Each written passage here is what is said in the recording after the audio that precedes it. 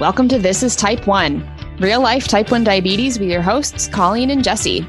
I'm Colleen Mitchell, and I've had Type 1 diabetes for 25 years. I'm a life coach, author, and speaker. I also work full-time as a process analyst in the power industry. I'm passionate about Type 1 diabetes education and showing others that this disease doesn't define me.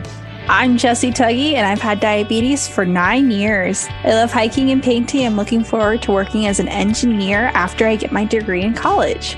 My diagnosis has inspired me to take control of my life and my future, to learn everything I can about Type 1 diabetes. Each week on the show, we'll talk about real life with Type 1 diabetes, bring on cool people with connections to Type 1, and above all, encourage you to understand that this disease doesn't have to hold you back. This isn't medical advice. This is life with Type 1. Welcome to episode 81 of This is Type 1, real life Type 1 diabetes with your hosts, Colleen and Jesse. Today, we're talking with Julia Toothacre, a career and life strategist from Ride the Tide Collective, about her experience with gestational diabetes and how that diagnosis changed her life, not just during pregnancy, but the lasting effects that it's had since then. This conversation was really high energy. It was a lot of fun. So I am just super excited to share Julia with you. But before we get into the interview, we have to report our wins, fails, and our hack of the week. So Jesse, you are up with the win. Yes, and I'm actually pretty proud of myself this week. So my win is that I started weight training again and going to the gym on a semi-regular basis, but get this, by myself, adulting, right? Amazing. And honestly, I kind of started doing this because one, I needed to start getting back into going to the gyms and like not just working out at home and having a separate space where I can relax and work on a goal. And because I kind of had lost interest for a while, but the reason I started going back, and the honest reason, is because when I get to college, I know if I'm going to be anxious about it or if I'm going to be like really anxiety induced because it's a new place and it's the gym, I would never be going. So this takes a lot of like anxiety and like predispositions about going to the gym away for me, and getting on a regular schedule about going to the gym and working out really does help now, and then setting those habits up for when I get there. So before I used to just use the cardio machines like the stair climber and the bikes and the treadmill. But due to doing this on my own, I actually started lifting weights, and I'm so excited. That's awesome. So I have the fail this week, and I basically over bolused to bring down a high on my last day of the set because I was like sitting flat at I think it was like 150, 160, maybe 170, and it was just really annoying me. And so like I bolusing because the insulin is not as affected the last day, and then right after I changed my set, it just kind of crashed, and that was really annoying. So I ended up being low basically all night. Even though I had several Smartie rolls, it would come up. Like I would have 2 Smartie rolls at a time, and it would come up and it would go right back down. And I did that again, come up and then go right back down. I didn't actually over bolus that much. It was just really weird that like as soon as I changed my set, it started going down. So I did not get a very good night's sleep that night. What is our hack this week? So our hack is to just take a second to yourself, and before you do something stressful or something that gives you anxiety, like going to the gym, because there's a lot of stereotypes around that space. Like, not that that's like for everybody, but it's just, if you need it, take a second, breathe, try to center yourself, be centered on where you're at, how you're feeling. You can do this in your car, which I do a lot in my car before I get to work, before I get back from my lunch break, going to the gym, going to the grocery store, literally anything I do, just take a second and just breathe and get in touch with how I'm feeling and what my goal is when I go to somewhere. It really helps me the first time I went to the gym by myself, and now it's just not a big deal. But anyways, here's Julia. Hi, Julia. Welcome to the show. Thanks for coming on. Hi, thank you for having me. I'm happy to be here. Happy to have you. So we'll just jump right in, and we'll have you give us the rundown of who you are and the role that diabetes plays in your life. Yeah. So my name's Julia, and I really had not had a lot of interaction with diabetes, except for a couple of friends, not even very close friends. So I wasn't that connected to it, but a few people that I knew who had diabetes, type 1, for their whole lives. That was really my only understanding of diabetes until I got pregnant. And I had gestational diabetes. They had told me when I got pregnant that I was a high risk for it. But when I did the first test for it, I didn't have it. Did the second one in the middle of my pregnancy and ended up having it. I actually found out later, more recently, just maybe a year or two ago, that my uncle has diabetes. And I did not know that. So I thought that was interesting. And I don't know what kind of role, if anything, that will play in my life later. But gestational diabetes was my first real introduction to diabetes and what the intricacies of what it means in your life. And I will tell you, I have a newfound respect and appreciation for people who live with diabetes on the regular. Awesome. Well, so for the people who don't know out there, what is gestational diabetes and how is it different from type 1 or type 2 diabetes? So gestational diabetes is, for most people, they only get it when they're pregnant, and not everybody who's pregnant gets it. And part of the reason they believe that I got it is because when I was pregnant, I was technically overweight by whatever arbitrary medical standards we have that tell us we're overweight. So I don't have feelings about that at all. but that's really what it was. And I didn't even know what gestational diabetes was before that. None of my friends who had had kids had had it. So I didn't even know that that was a thing, and I didn't know what it was going to entail. So the main difference, as I understand it is situational. So you get it while you're pregnant, and then once the baby comes out, you don't have it anymore. But some women will still have it. I believe that's a very small percentage from what I understand. But you're also at a higher likelihood to get diabetes later in your life. So that was the piece that triggered me in my journey to go, oh, you need to legitimately make some changes in your life once this kid comes out, on top of the changes I had already had to make while I was pregnant. So what are those risk factors or those red flags that you were talking about, besides the arbitrary number that we place on weight and stuff like that? I'll be totally honest, I'm not going to remember all the numbers, but you have to take what they call a sugar test when you're pregnant. And there's a couple different versions of it. And I had done a shorter version early in my pregnancy, I think like an hour long or something like that. And I was fine. And then later ended up doing the 3-hour one. And they take your blood sugar at the beginning, in the middle, and at the end of the 3 hours. And if your numbers hit, they have different thresholds for each of those times. And if you are above that, I think 2 out of the 3, if 2 out of the 3 are above that, then you have gestational diabetes. So what I do recall was I had 2 of the 3, but one of the 2 was literally one number over. And I was like, really? But the issue was I was going to Kaiser.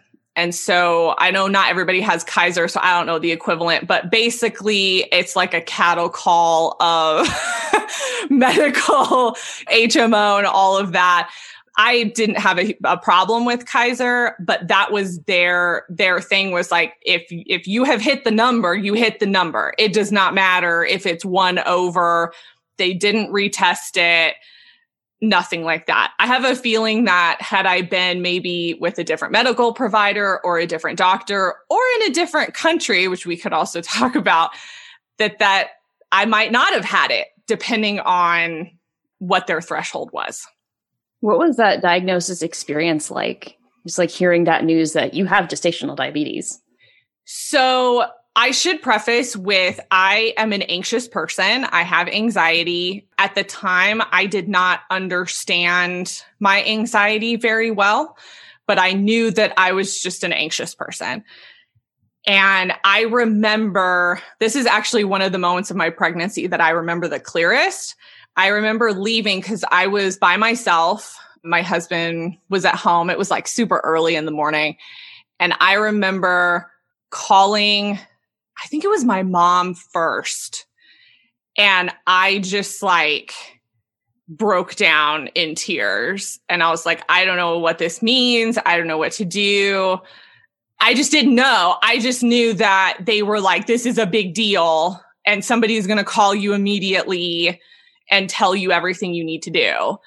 And I was like, okay. And like that day, because I had gone early in the morning, later that day, I get a call from their like diabetes pregnancy people that track you. I forget what they're called. And she gives me the rundown of what needs to happen next, essentially. And I did have to go in the next week and like see the doctor and all of that. I left that phone call and had another complete breakdown because all the information was so overwhelming. And it was basically, you have to change your entire diet overnight or you're going to kill your baby, was basically what I heard. That was how I took it in terms of the severity of how they explained it to me. And I'm already anxious. And I was like, you've got to be kidding me. So then I have to go in and they put you in a group with other moms. And let me tell you, I'm not a young mom. I was in my mid 30s and these other moms in there are like 20. I don't know. They were very young. So I already felt self-conscious about that. And then I have to sit and watch this ridiculous video about somebody telling me how to make healthy choices in my food as somebody in my 30s. And I was like, this cannot be happening right now. Like, this cannot be a real thing that is happening to me. And I was so mad. When I left, I called my husband and then they tell you, this is how you calculate everything. Now you have to read labels different. You have to do all this different. And I'm like, I don't freaking know how to do what is this? I don't know the numbers. What does this all mean? Call my husband on the way home, break down in tears. We can't do this. I have no idea. We don't have any of this food. We have to change the way that I am like freaking out. Absolutely freaking out. And my husband, being the soft, gentle soul that he is like, it's okay. It's going to be okay. He's like, you don't even do the cooking. I do the cooking. He's like, it's going to be fine. And I'm like, yeah, but you don't eat like this. And how am I supposed to just stop eating sugar? I love sugar. I can't do like, it was an absolute disaster. And I'm not a crier. So that's one thing to know too. I am not somebody that breaks down. I am not somebody that gets overwhelmed by emotion. I see something, I face it head on, I fix it. This was not that. This was like all the pregnancy hormones, all the anxiety, all the everything just came out with this. That next day, we spent 3 hours at the grocery store changing and switching out everything, almost everything in our pantry. Oh, it makes me want to cry just talking about it because I was so frustrated because I didn't know how to read the labels. And we were having to do all of this math that I had never had to do before, which sounds ridiculous, but they don't make the labels easy to read. And so you're having to switch and look at like how everybody's measuring. Oh, anyway. I think that was a very long answer to your question, but that was a little bit of my experience right in the beginning. It was very overwhelming and very hard to figure out, and you feel like you're extremely alone in it. You raise a really good point, though, that we don't teach kids how to read food labels. Jesse and I know how to read food labels because we went to diabetes camp since we were like really young. And so we understand that because we saw it every year. We see it as part of our daily lives, but that's a really good point. We don't teach people how to read food labels. And so they don't know what like total carbs versus net carbs, what fiber does, why does the fat matter? Like, what's protein? Yes. And I will tell you, I can read the labels now and I can do it now. And I tell people be like, oh, this is healthy. I'm like, it's not. You need to read. And we compare now. That's like a game that my husband and I have now at the store. We'll pick up something that says it's healthy, whatever healthy means these days, and we'll compare it to something that is seemingly not healthy. Chips is our favorite comparison. And we read the labels and they're exactly the same. The difference usually is the quality of the ingredients. But I'm like, that the quality of the ingredients does not make it healthier. It just means the quality of the ingredients is better, and that won't be the thing that kills you. I'm literally loving this conversation so much right now, by the way. I just want to say this. Like, this is awesome. Also, I have a lot of feelings. This is a very hard time. Because I was mad. I got really mad at how I was treated.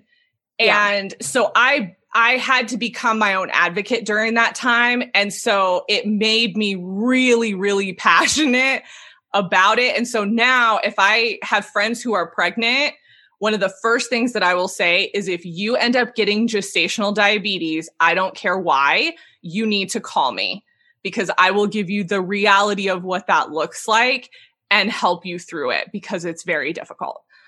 So, yeah, it's all very good points, honestly. And as somebody who wants to get like pregnant, like very far in the future, I just want to add, this is like, oh my gosh, this is just an eye opener of like what that could possibly look like with diabetes. Like, I know it's not the same, but like, even so, it's like, oh, okay, you know, that kind of like realization. Anyways, so how did you manage gestational diabetes? Besides, like, was it dietary changes? Did you need to take medications? Like, what was that like for you? Yeah, they put me on a medication almost immediately, and I don't recall which one it was, but they put me on one almost immediately. And then basically said, we're going to track you for a little bit and figure out if you need insulin. If you can't get your numbers under control, you're going to have insulin. And immediately I was like, I will not have insulin. That is not happening. So I don't know what you need to do, but we're going to have to figure this out with food. And if we can't, then we're going to have a problem because I am not sticking a needle in me. So, because I have a fear of needles. So irony, like, this was an absolute disaster, this entire situation, because I have to prick myself with a needle like a million times a day now, which was the absolute worst. So in terms of managing, it was diet primarily. And because I'm also a picky eater. So we had a lot of things that we had to manage here. So they gave me a list of foods and I went through and, you know, in each category marked what I was willing to eat or what I was willing to even try at that point because my list of foods I was willing to eat was so small. And I'm pretty sure I ate mostly the same thing for about 3 months because there wasn't anything else that I wanted to eat or that I could eat. And we would try things like we would experiment. Can I eat this? And then it would spike my numbers. And it was like, oh, nope, can't eat that. Also, here was the one thing that I thought was interesting. So I had the biggest issue in the mornings. So my sugars overnight were like out of control in the morning. It was a hot mess. And I remember they were like, well, you need to eat before you go to bed. And I was like, what? Because my entire life I've been told you don't eat past 7:00, right? Like, which is not a real thing, by the way, but I grew up in the 90s and that's what we were told.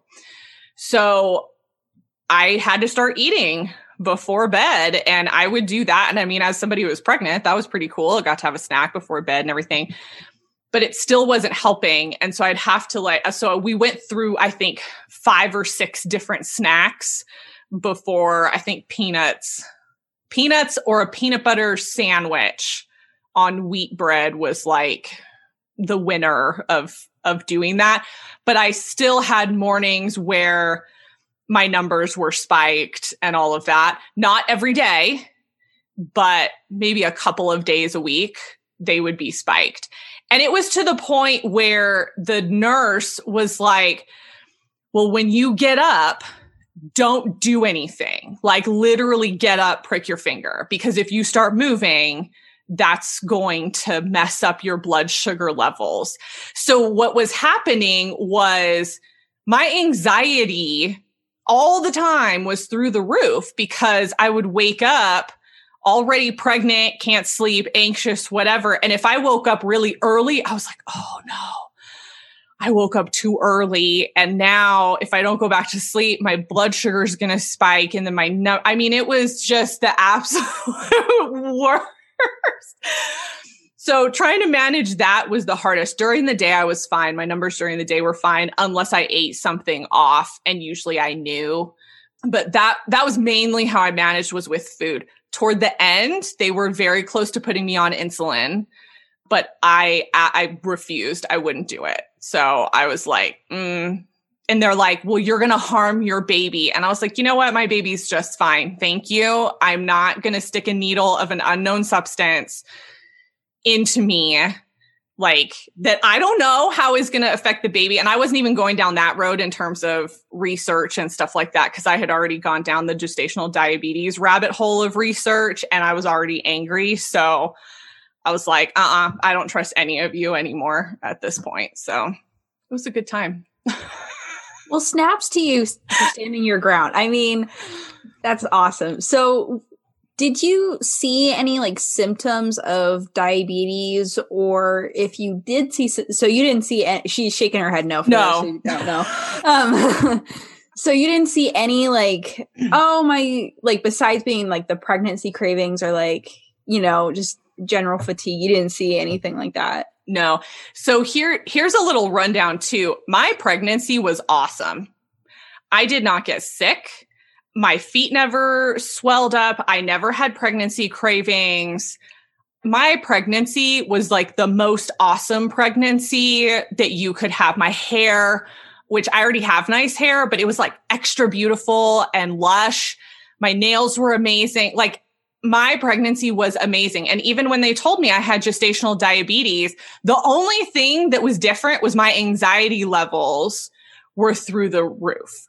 And then that made me nervous because, that goes then to the baby. So then I had more anxiety. So we just had anxiety on top of anxiety.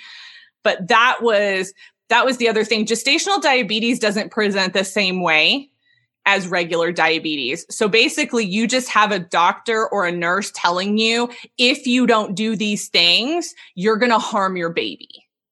Like that was the message that I received, is if you don't get this under control, something's going to happen to your baby. You were basically flying blind. Yes. Yeah. But you were checking your blood sugar every morning. Do you remember what the numbers actually were?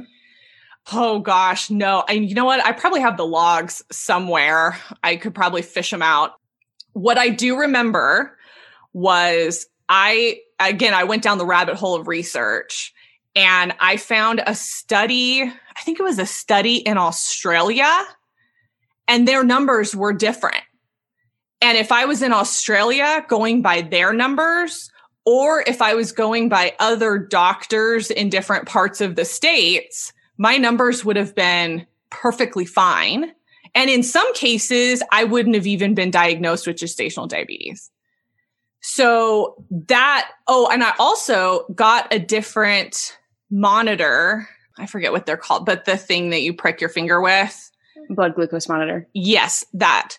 I got another one because I got in all the gestational diabetes mom groups, right? Because I'm like, I cannot be the only one that is dealing with this and going crazy. And I wasn't. And I saw a lot of people say, get a different monitor. So we ordered one and I used two every single morning, because morning is when I had the issues. I took it twice and the results were always completely different. That is normal, actually, with different meters. And that's what mine do now. Well, so then I go into, how do I know which meter is the right meter And how do I understand the level of accuracy when I'm getting two completely different numbers? That's what's terrible about blood sugar meters is because there's a margin of error. It's allowed to be 20% off. And so you can get like 5 different meters. They'll all have a different number. You just pick one and go with that. Yeah. So that's what I read. I remember reading that. I was looking, you guys, I was in medical journals looking at studies. Like, I was no joke because I was so angry about this whole situation. And I'm like, 20% was enough for me to not have it. And it was enough for me to look at them and go, if there's a 20% margin of error here, then you cannot be on me for these numbers in the morning when I'm like less than 5 numbers off over. That's what it was. We're not talking that I was 20 or 30 points up. We're talking anywhere from 1 to 5 points over. And I was like, how? Well, because it was Kaiser, and Kaiser is so like this number, because they don't want to get sued, right? That's their big thing. And I'm like, yeah, but you're making me crazy. And that's going to end up costing you more money in the long run. So what ended up happening for me, because I kept pestering my OB, who, funny enough, ended up having gestational diabetes. So she was only my OB for the first couple of months of my pregnancy. And then, I didn't see her the last couple of months or something like that. I don't remember all of the timing. But she could not handle me because I kept asking questions. And I was like, yeah, but I read a study and I read this and I read that. Can you explain it to me? And she's like, I just need you to do this. And I was like, no, I'm not doing that until you tell me why. And finally, she's like, I'm sending you to a specialist. And I'm like, I don't know what that means, but okay, if they can answer my questions, that's fine. So I go see the specialist and I ask her all my questions. And she's like, you're not wrong. And I'm like, thank you. Nobody else could tell me that. And she's like, but I still need you to do these things. And I'm like, that's fine. As long as you answer my questions and you tell me why. I am not going to arbitrarily just do things without somebody telling me why. So she was really great. Loved her. Wish I had been with her from the beginning. And she was very close to putting me on insulin. And because I refused and my baby came early, I didn't have to deal with it. But so it sounds like you did a lot of research on your own, but who was the person or persons that you would go to for like advice about diabetes or gestational diabetes? Nobody. Okay. So later I realized I actually had an acquaintance who had type 1 diabetes, and I intellectually knew that, but had not connected, oh, you've had diabetes your whole life. You might be able to help me with gestational diabetes. Because we weren't thinking straight at that point.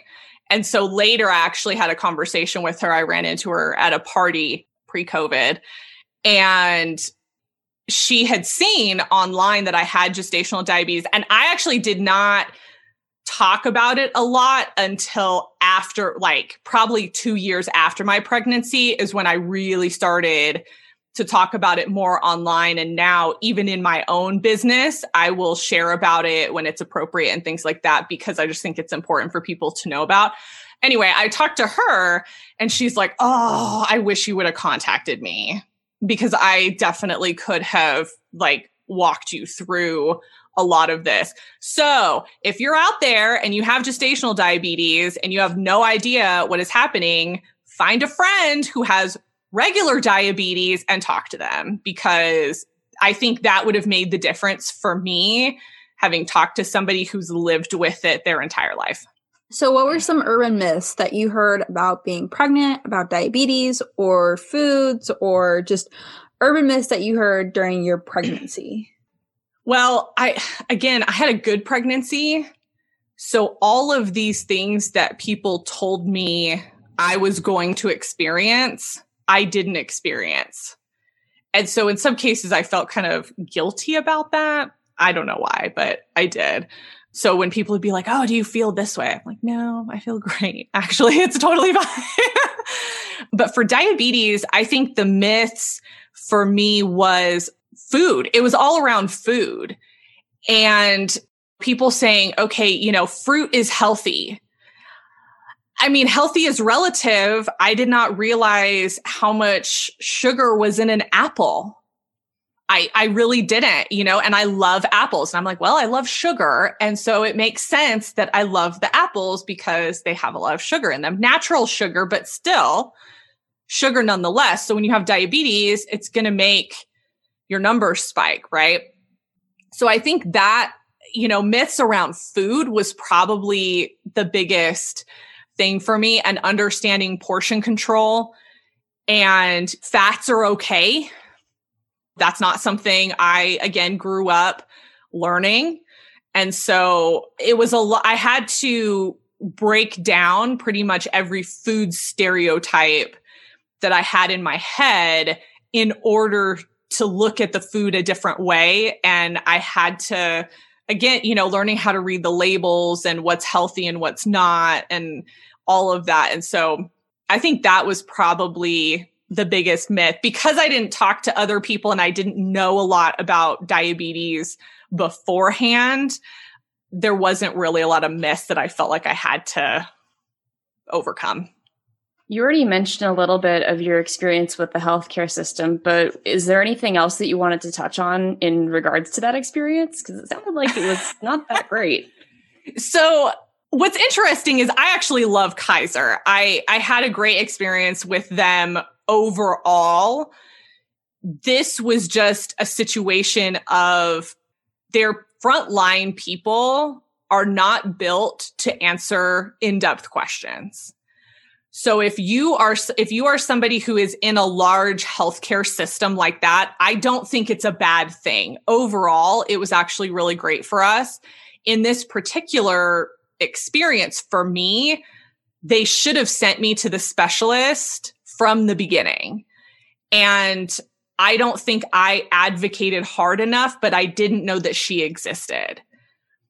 So I think I would just tell people, if you're in a system like that, you have to advocate for yourself and you have to do as much research as you know and understand how to do.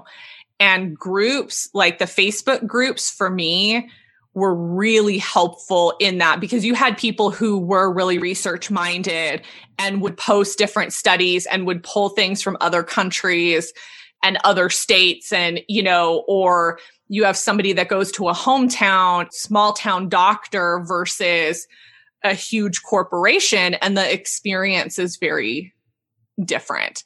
And so I think at the end of the day, my thing is you have to be an advocate for yourself. And just because they're telling you that this is what you need to do, you still need to do the research on your own and figure out what's going to be best for you and advocate for whatever that is. Yes, you can't leave it up to chance. Mm-hmm. You can't leave it up to them because they don't know you. Right. And I was actually mad at myself afterward for not doing more research on the pill that I was taking. And it was fine. It ended up being fine, but it was like a hindsight thing, because when they gave it to me, I'm like, I didn't know any different. My biggest issue was I don't want to shoot insulin into me. Nothing against people who do that, but I have an extreme fear of needles. And I was like, I can't, there is no way, I'm going to pass out like every time I have to do this. So I was like, I'm not doing it. So what kind of lifestyle changes did the diagnosis prompt, and have you kept them to this point? Yes, a lot. So I am somebody who loves sugar. I love desserts. I eat dinner so that I can eat dessert. I would rather eat dessert than dinner. I don't care about food. I'm not a foodie. Thankfully, my husband does all of that and makes very balanced meals for us. But I love sugar. That's how I was raised. It's just my palate and my taste. If you had told me 5 or 6 years ago that I would be sitting here now barely having any sugar in my diet, I would have laughed at you and told you you're absolutely insane. So what happened, obviously we had to make this massive change. I had to start eating a lot of things that I did not like, wheat bread being one of them. That stuff's disgusting. And we made a lot of changes. And what ended up happening in the last 2 months of my pregnancy was I did not gain any weight. And when my son came out, I was 20 pounds lighter than when I got pregnant with him. That is not normal, let me tell you. But it was because I completely shifted my diet. I mean, we are talking a complete 180. I can't. Everything changed. And we got so used to it that once he came, I told my husband, I said, I think we need to keep doing this because one, I lost weight. So I want to stay on that train. Okay. So that's the first thing. But I said, we could stand to eat healthier. I know this. And what ended up happening was we found so many alternatives for things and we started making different things and it just changed our view of food. And then when my son got older and he started eating, we made all of his food, which I know some of you out there are like, oh, she's so bougie. She makes her own food. I am not the mom that makes food. Okay. I am not like that. I am the mom that at the end of the day, I'd probably go out and buy the thing. It was cheaper. It was cheaper and it was healthier for us to do that. And it was so stinking easy that anybody that says it's not has not actually taken the time to try it. It was so easy to make his food when he was younger. So we did that. And I was adamant that that kid did not have sugar. Absolutely adamant. And if I saw his aunt sneak him frosting once when he was less than a year old, and I lost it. I absolutely lost it because I was like, look, he does not have diabetes now. I do not have diabetes now. I will not have this child be raised addicted to sugar. I will not, because that's how I was. And I'm not having it. And so if you want to give him something, you have to go through me first at this point. Like that's how I was when he was really young. I'm still kind of like that, but it's not because I'm trying to be a controlling mom. It's because I understand now later in life, the addiction that it created for me as an adult and as a coping mechanism. And I refused to allow that to happen to my kid. I mean, that's also like a whole other boundary conversation right there. And parenting and don't sneak kids stuff when their parents say don't do it. There's reasons that parents have those rules. Absolutely. And even now, my son is about 3.5 now at the time that we're recording this. And I've limited a lot of his sugar. Natural sugar is fine. Fruit, anything natural is fine. We don't limit that really. But anything artificial, we limit significantly. And I'll give you a really great example. And this really confirmed for me why I feel good about the choices we make now. Our son was has been potty training. And when he started potty training, we used M&Ms because he doesn't get a lot of sugar. I was like, okay, this could work out for us, right? Well, they have to go to the bathroom like 3 times an hour. So I'm doling out M&Ms, like crazy. So after a couple of days, I realized this kid's losing his dang mind. And I'm like, what is going on? And I realize he has had such an uptick in sugar in his diet that he almost turned into a different child. And his behavior was different. His mood was different. It was absolutely crazy to watch. So we switched almost immediately off of M&Ms to like little peanut butter pretzel things you get at Costco. We switched to those and he completely mellowed out. And I told my husband, I was like, that is why we don't just hand him sugar and say it's okay. Like, I'm not going to raise a child to be completely manic because we over sugared him, so he doesn't drink juice or anything like that. And I'm going to tell you, I never thought that I would be this mom. When I say it, when I do talks like this, or I talk to other moms, I'm like, oh my gosh, I sound like the weird crunchy mom, which is fine. Nothing against those moms. I think they're great, but I would never classify myself as that. But that is a little bit of who I've become because of the gestational diabetes. And because not only do I not want to have diabetes again, but I don't want my kid to end up having it. And I don't want him to end up having food issues. And that doesn't mean that we withhold anything from him. We absolutely don't. He gets to try things. We let him eat stuff that we eat and things like that. And he does get treats, but we're not giving him 5 cookies. He gets like a piece of a cookie because he's 3.5 and he doesn't need 5 cookies.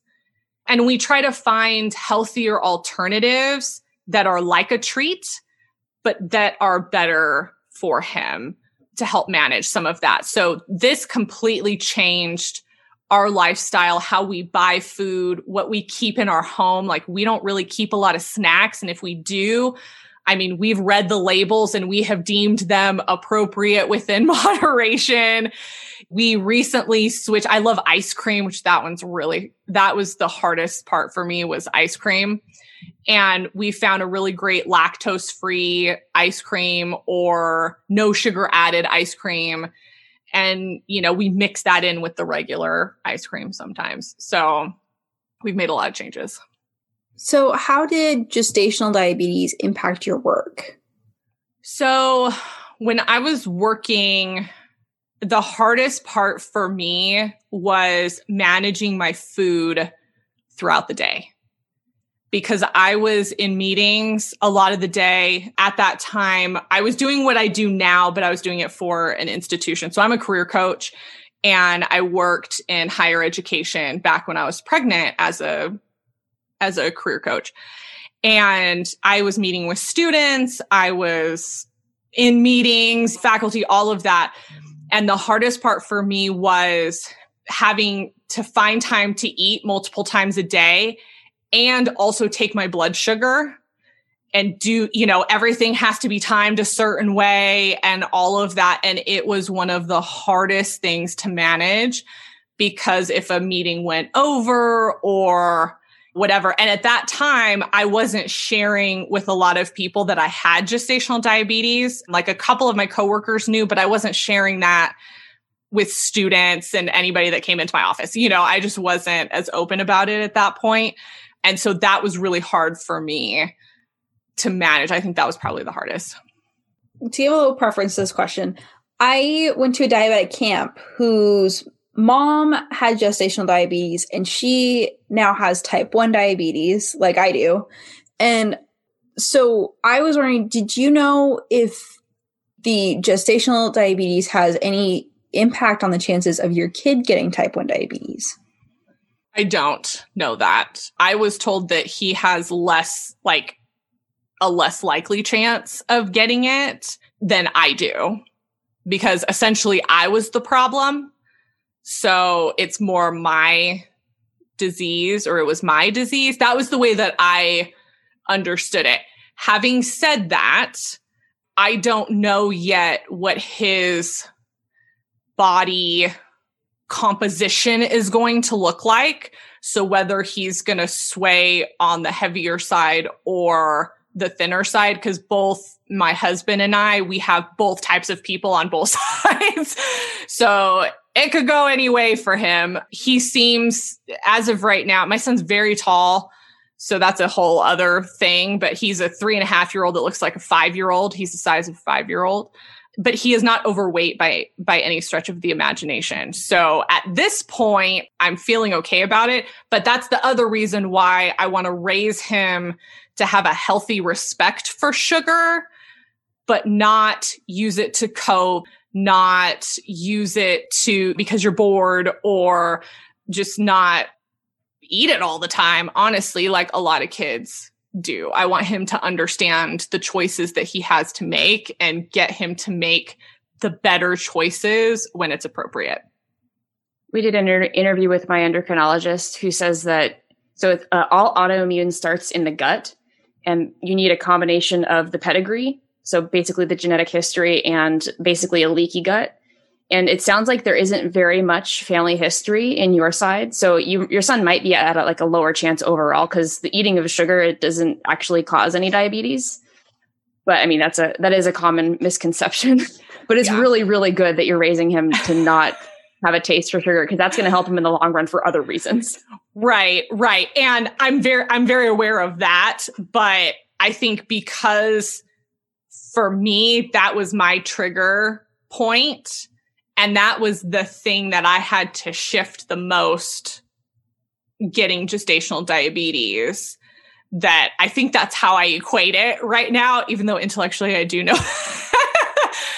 I hope he's going to be okay. But honestly, if he's not, then we deal with it, and I hope that I've raised him at that point that we find out well enough that he's going to be able to make the best choices for him when he has to deal with it.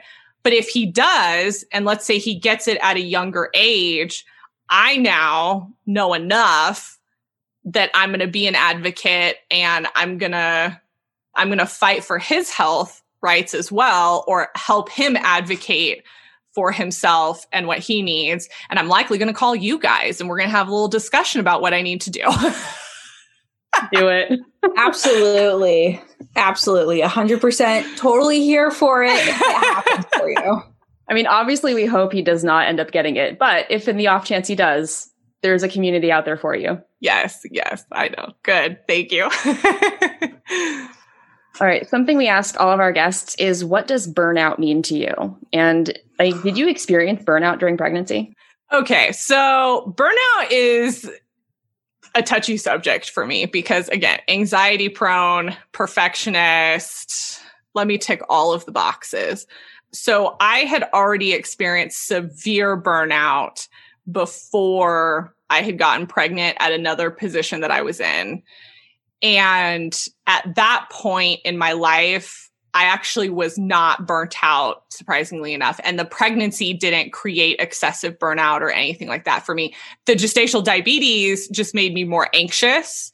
But at that time, I did not feel burnt out because I had had an experience of extreme burnout.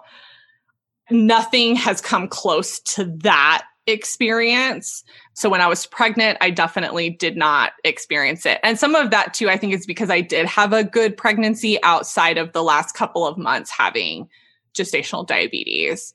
But I have experienced it, and it has been a lot connected to my anxiety, but also the culture, a toxic culture that I was in. And I also have gone through bouts of depression because of that.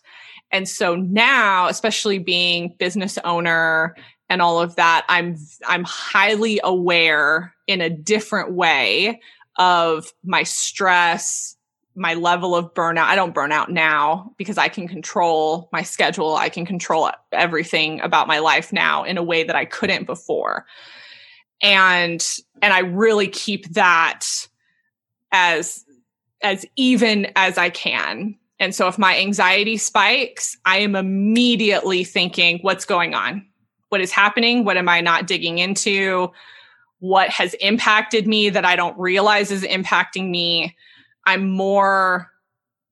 understand my depressive states a little bit more now, and I can spot the behaviors that bring it on. And so when I start to see those behaviors, I take a step back and go, what's going on? Why are you going into a depressive state now? So I'm so much more aware. And that burnout that I had way back when is what I always come back to as remembering what those triggers were and being able to manage my burnout now, which again, I don't really have it now, but I can manage better. Do you have any advice for pregnant women with gestational diabetes who might be experiencing burnout? Talk to somebody. 100%. It doesn't have to be a therapist, but that helps because they're a neutral third party, but find a good one that you like. Don't feel like you have to settle for the first person that you see.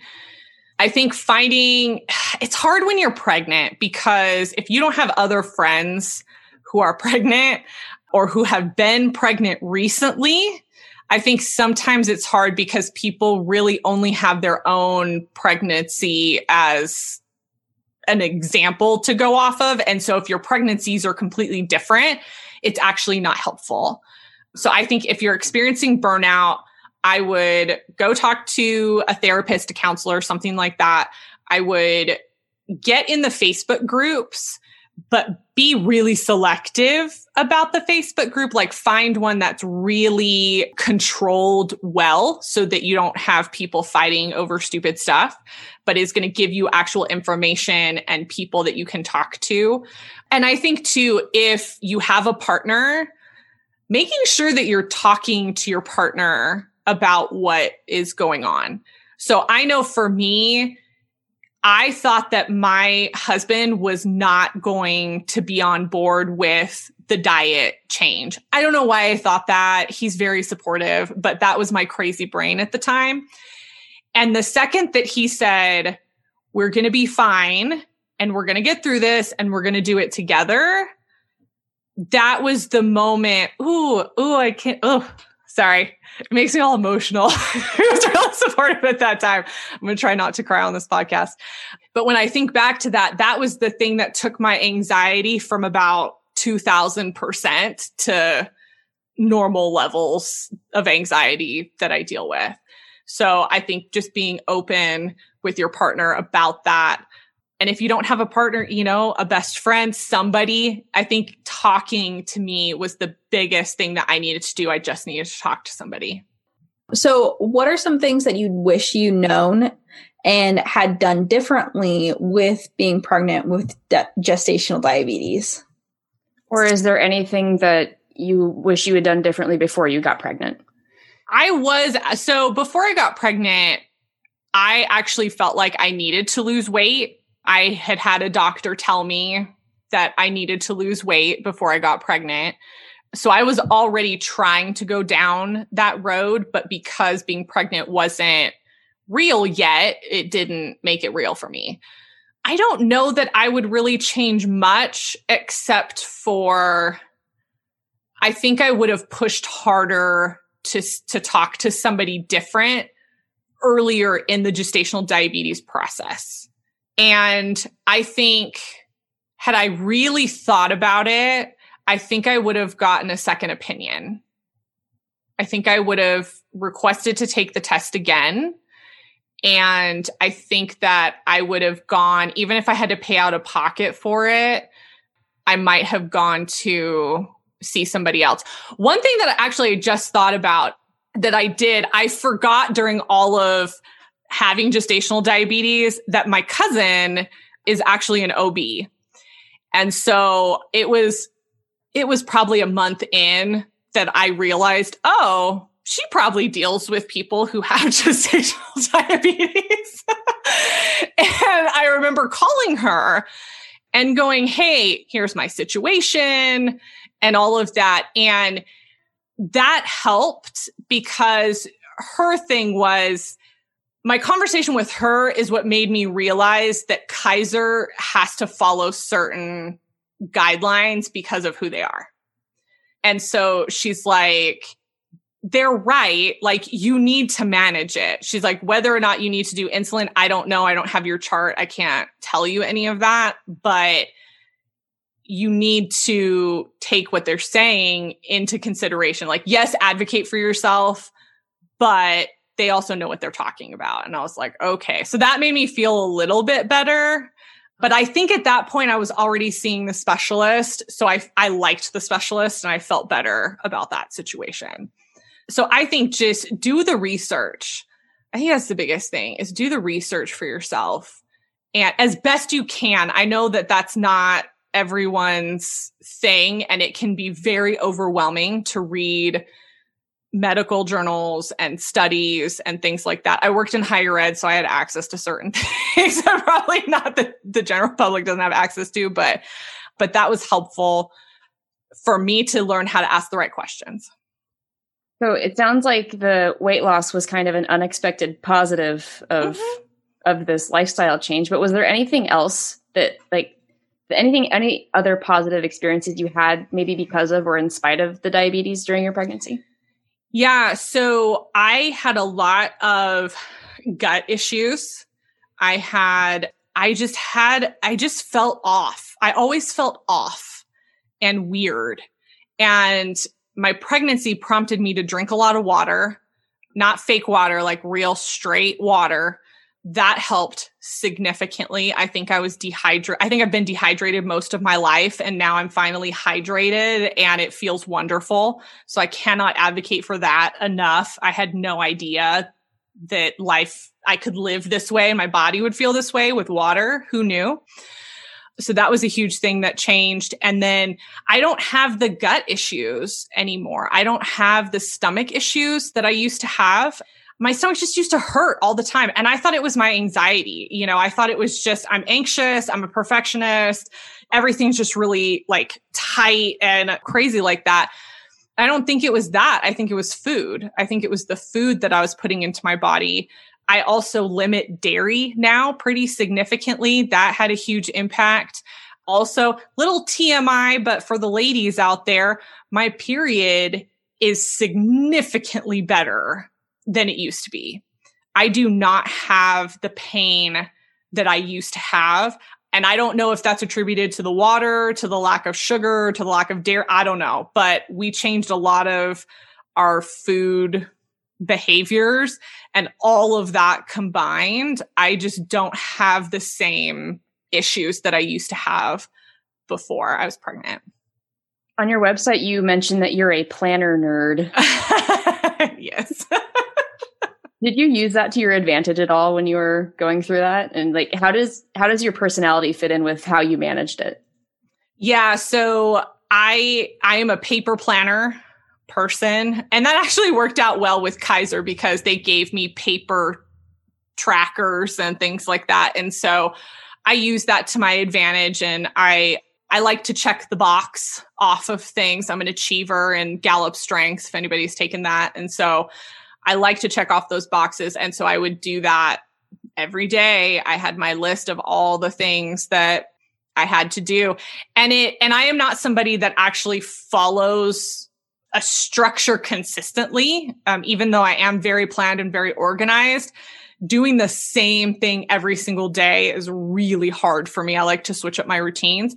But when you have diabetes, you can't do that. Like, you have to do these things at the prescribed times that you have to do them. And the only thing that kept me doing that was, one, being organized, but also realizing this was my child's life that I was putting in the balance. And so that created a different level of urgency for me. My own life, it didn't matter, but my child's life, that mattered enough to me that I was willing to do these things every day. And so I made sure that I was tracking everything. I kept copious notes of what I was eating. And part of the reason I did that is because I got so much shame from the nurses and from the doctor about, oh, you had a number spike here in the afternoon. Oh, this one over here, you had a spike. We're not talking majority. We're talking like a couple times a week I would have a spike, and I would get asked about every single time. So I had to keep copious notes of what I was eating so that I could be like, you know what? I went to Chick-fil-A and I ate the dang fries. Okay. And I knew that my freaking numbers were going to spike, but I'm pregnant and I'm tired and I wanted some dang fries. So I ate the dang fries. Oh, yeah. Yep. Tell us more about Ride the Tide Collective. Like, what does it mean to be a career and a life strategist? Yeah. So what I haven't shared with this story is I had a couple of really big life things happen to me. So in fall of 2016, my dad passed away. I got pregnant a couple months after that. So then had this whole gestational diabetes journey, had my son, and then my mom passed away in spring of 2018. So within less than 2 years, I had 3 major life transitions, plus having the gestational diabetes, which significantly changed our lifestyle.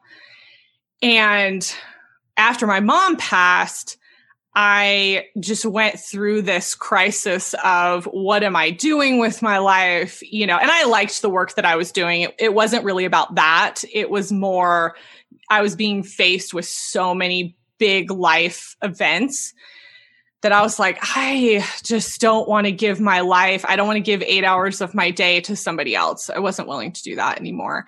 And so I left full-time work. I started my business. I started a podcast. So I have a podcast called Ride the Tide Collective.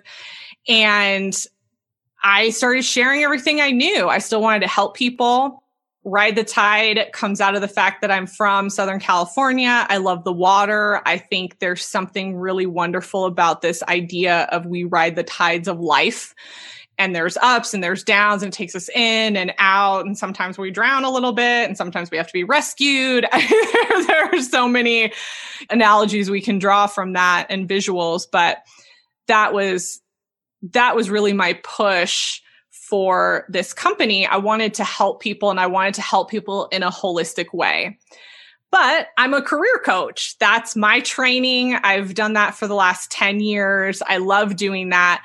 So I've started the business more on the career coaching side, which if anybody out there has done career coaching, also includes a healthy dose of life coaching, which just ends up happening by proxy. And so now I coach, I have a podcast, I have digital products, I have a ton of free content because I believe that everybody should have access to career information to help them move forward and be the best version of themselves when they go to work and when they're searching for a career. So started that and absolutely love it. And at this point, wouldn't even look back. We will link to all of that in the show notes. Yay. Thank you. So what's some advice that you have for women who might or are at risk for getting gestational diabetes? Change your diet. Change your diet as best you can within your ability to change it. So one of the things that, and this, I feel like this could be an entire podcast episode, but one of the things that we don't talk about enough is accessibility to healthy, good food. And so what happened to my husband and I was we didn't have great options. We didn't have things that were all natural. We didn't have things that were organic. We didn't have any of that type of stuff because we weren't raised like that. We didn't know. We just ate, we actually bought pretty cheaply at that time. But when we had to switch everything out, if I recall, that was about a $300 shopping trip to the store to replace a good chunk of the food that we had. And then we ended up giving away what we could to people, but of what we couldn't eat or what I couldn't eat. And that has been the hardest part for us now is we don't buy mac and cheese in a box. And we actually don't eat a ton of pasta anymore. We eat it very minimally. But that was just that. And my husband and I just had a conversation about this too, because we were talking about our food budget, which is astronomical. And I was like, what is going on? Why are we spending so much money on food? And he's like, we don't eat mac and cheese anymore. That was $1 a box. And 2 boxes would feed us for like 2 days. We don't eat like that anymore. Like we're eating fruits and vegetables. We're eating more organic, natural foods. We're buying different types of foods that are more expensive because we're trying to eat in a certain way. He's like, if we ate pasta 4 times a week, then we wouldn't be having this discussion. And that was a light bulb moment for me where I had to adjust my mentality on cost of food and my expectations of what I thought food was going to cost versus what it actually does cost. And there is definitely an accessibility issue there. I mean, we're fortunate enough that we can sustain it. But even for us, we're like, this is a lot of money for 3 people to keep this up. You know, we don't buy the dollar cereal for my kid. We're buying like the more, or it's not even, I actually don't even care about organic, to be honest with you. I really look at how much sugar is in it. And so we try to find things that have the least amount of sugar as possible so that he still gets something, but it's not going to be over. So that's expensive. That's not $1 for a box of cereal. That's $4 for a box of cereal. And that's very different. That raises the, I don't know if it's like a fact or something, but back in like the 1800s, the 1700s, being obese was a sign of wealth. And now it's a sign of poverty because the cheap fattening foods, those are the ones that the people who are poor have access to. And the people who are rich are the ones who can access the best foods for you. And it's really fascinating that it made that switch, that you went from being fat means that you're well off to being fat means you're poor. Yep. And that's Absolutely. A whole other conversation. I was like, ooh, I could say some things. I'm not going to, because that's not what this is about. But yeah, it's definitely an issue. Yeah. All right. So what are some projects that you're working on that you're super excited about? Ooh, that's a great question. Okay. There's two projects. One, so I've been doing my podcast for just over a year, but it's been me doing it primarily, teaching and things like that. And just at the beginning of 2021, I started doing interviews, much like this one. And I started having other professionals on to my podcast, and it has been amazing. I love it so much. It has been so rewarding for me to talk to other professionals and get a pulse on what's going on in different industries and different functional areas. And just honestly, to hear that there are happy people out there working in the world.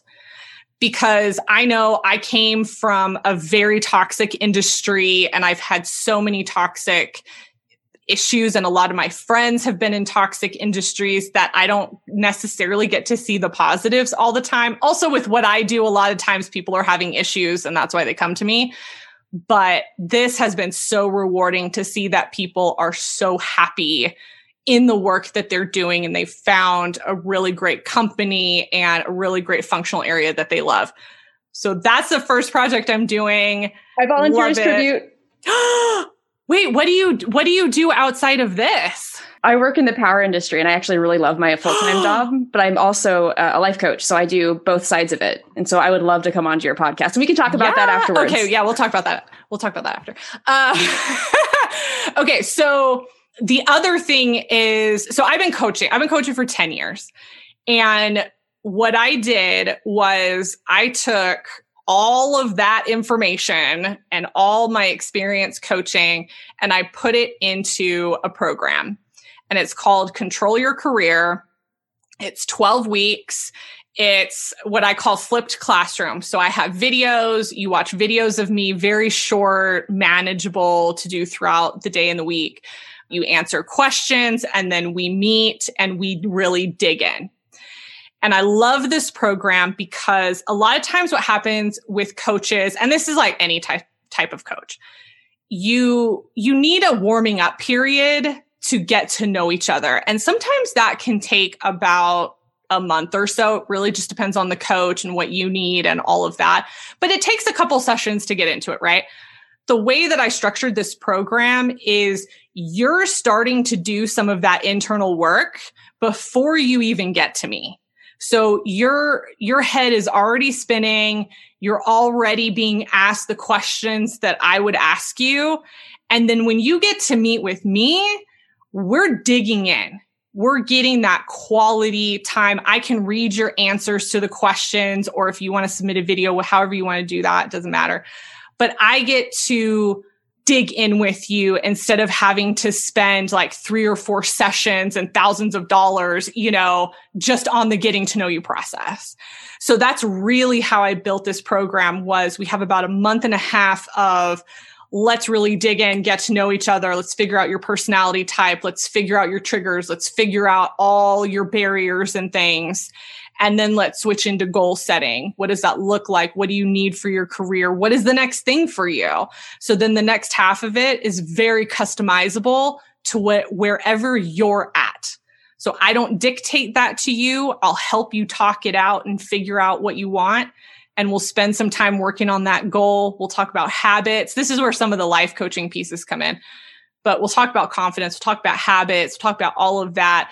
And I set you up after those 12 weeks to be able to go out on your own. If you want to stick with me, cool. We'll talk about what that looks like, but I'm not going to force you to stick with me if you don't need to, right? So I love it. I think it's a great program. I have a swag bag box with it, resource box that I send to you. So I'm really excited for that. And I'm in the middle of recruiting people for that right now. So if you're interested, feel free to reach out to me. That sounds absolutely awesome. And I kind of wish I had that when I was starting out. And I also know some people who might benefit from it now. So I will plug you. We will talk about that. Yeah. All right. Our last question is probably pretty predictable, but where can people find you online?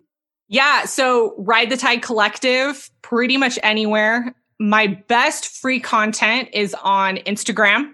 So highly recommend that. Ride the Tide Collective. I'm very active on LinkedIn. So if you are a working professional, that is probably one of the best places to interact with me. I have a pretty robust network as well. So it would behoove you to connect with me. And then I'm also on Facebook. I post there, but not as active. Also Ride the Tide Collective. And all of that is also linked on my website, ridethetidecollective.com, which is where you can find the podcast, free resources, all the things. Thank you so much. It's been awesome talking with you. I've loved this whole conversation. Oh, thank you. I'm so happy to come on. I haven't talked about this in a while, but I'm happy to share, and I hope that it helps somebody along in their journey. All right. So our question for you guys is, who do you know that has faced gestational diabetes? Is it a celebrity? Is it a family member? Let us know by sending an email or in the comments section where you can leave us a good review as well. And that is it for this episode of This is Type 1. Thank you so much to Julia for coming on as a guest to the show. And you can find Julia online at ridethetidecollective.com, which you'll find in the show notes, and across pretty much all social media at Ride the Tide Collective. And you can find all of those links in the show notes as well. And those show notes are at inspiredforward.com/episode 81. And that's the number 81. It's just so cool. We're up to 81 episodes already. And if you're interested in being a guest on the show, you can fill out the form on our podcast page at thisistype1.com. Our music is by Joseph McDade. I have a free Facebook group where I coach people for free in the comments, and I go live on most Saturdays. You can join life and mindset coaching by visiting the link in the show notes. I'm on all social media as at Inspired Forward. You can find me on DMP, which is Diabetes Management Platform, as at Colleen Mitchell with a space. And our email is colleen@inspiredforward.com. And I'm on Instagram as at JJ_CrystalKAT. Please feel free to send me questions or comments you have about type 1 diabetes or about the show. If you do reach out on Instagram, please make sure you let me know that you're a listener of the show. Thank you so much for joining us today. Be sure to listen next week when we talk about scar tissue and site rotation. It seems kind of boring, but they are kind of big deals the longer that you're a diabetic because of how much we end up poking ourselves with different needles and other medical devices. Remember, you control your diabetes. It doesn't control you.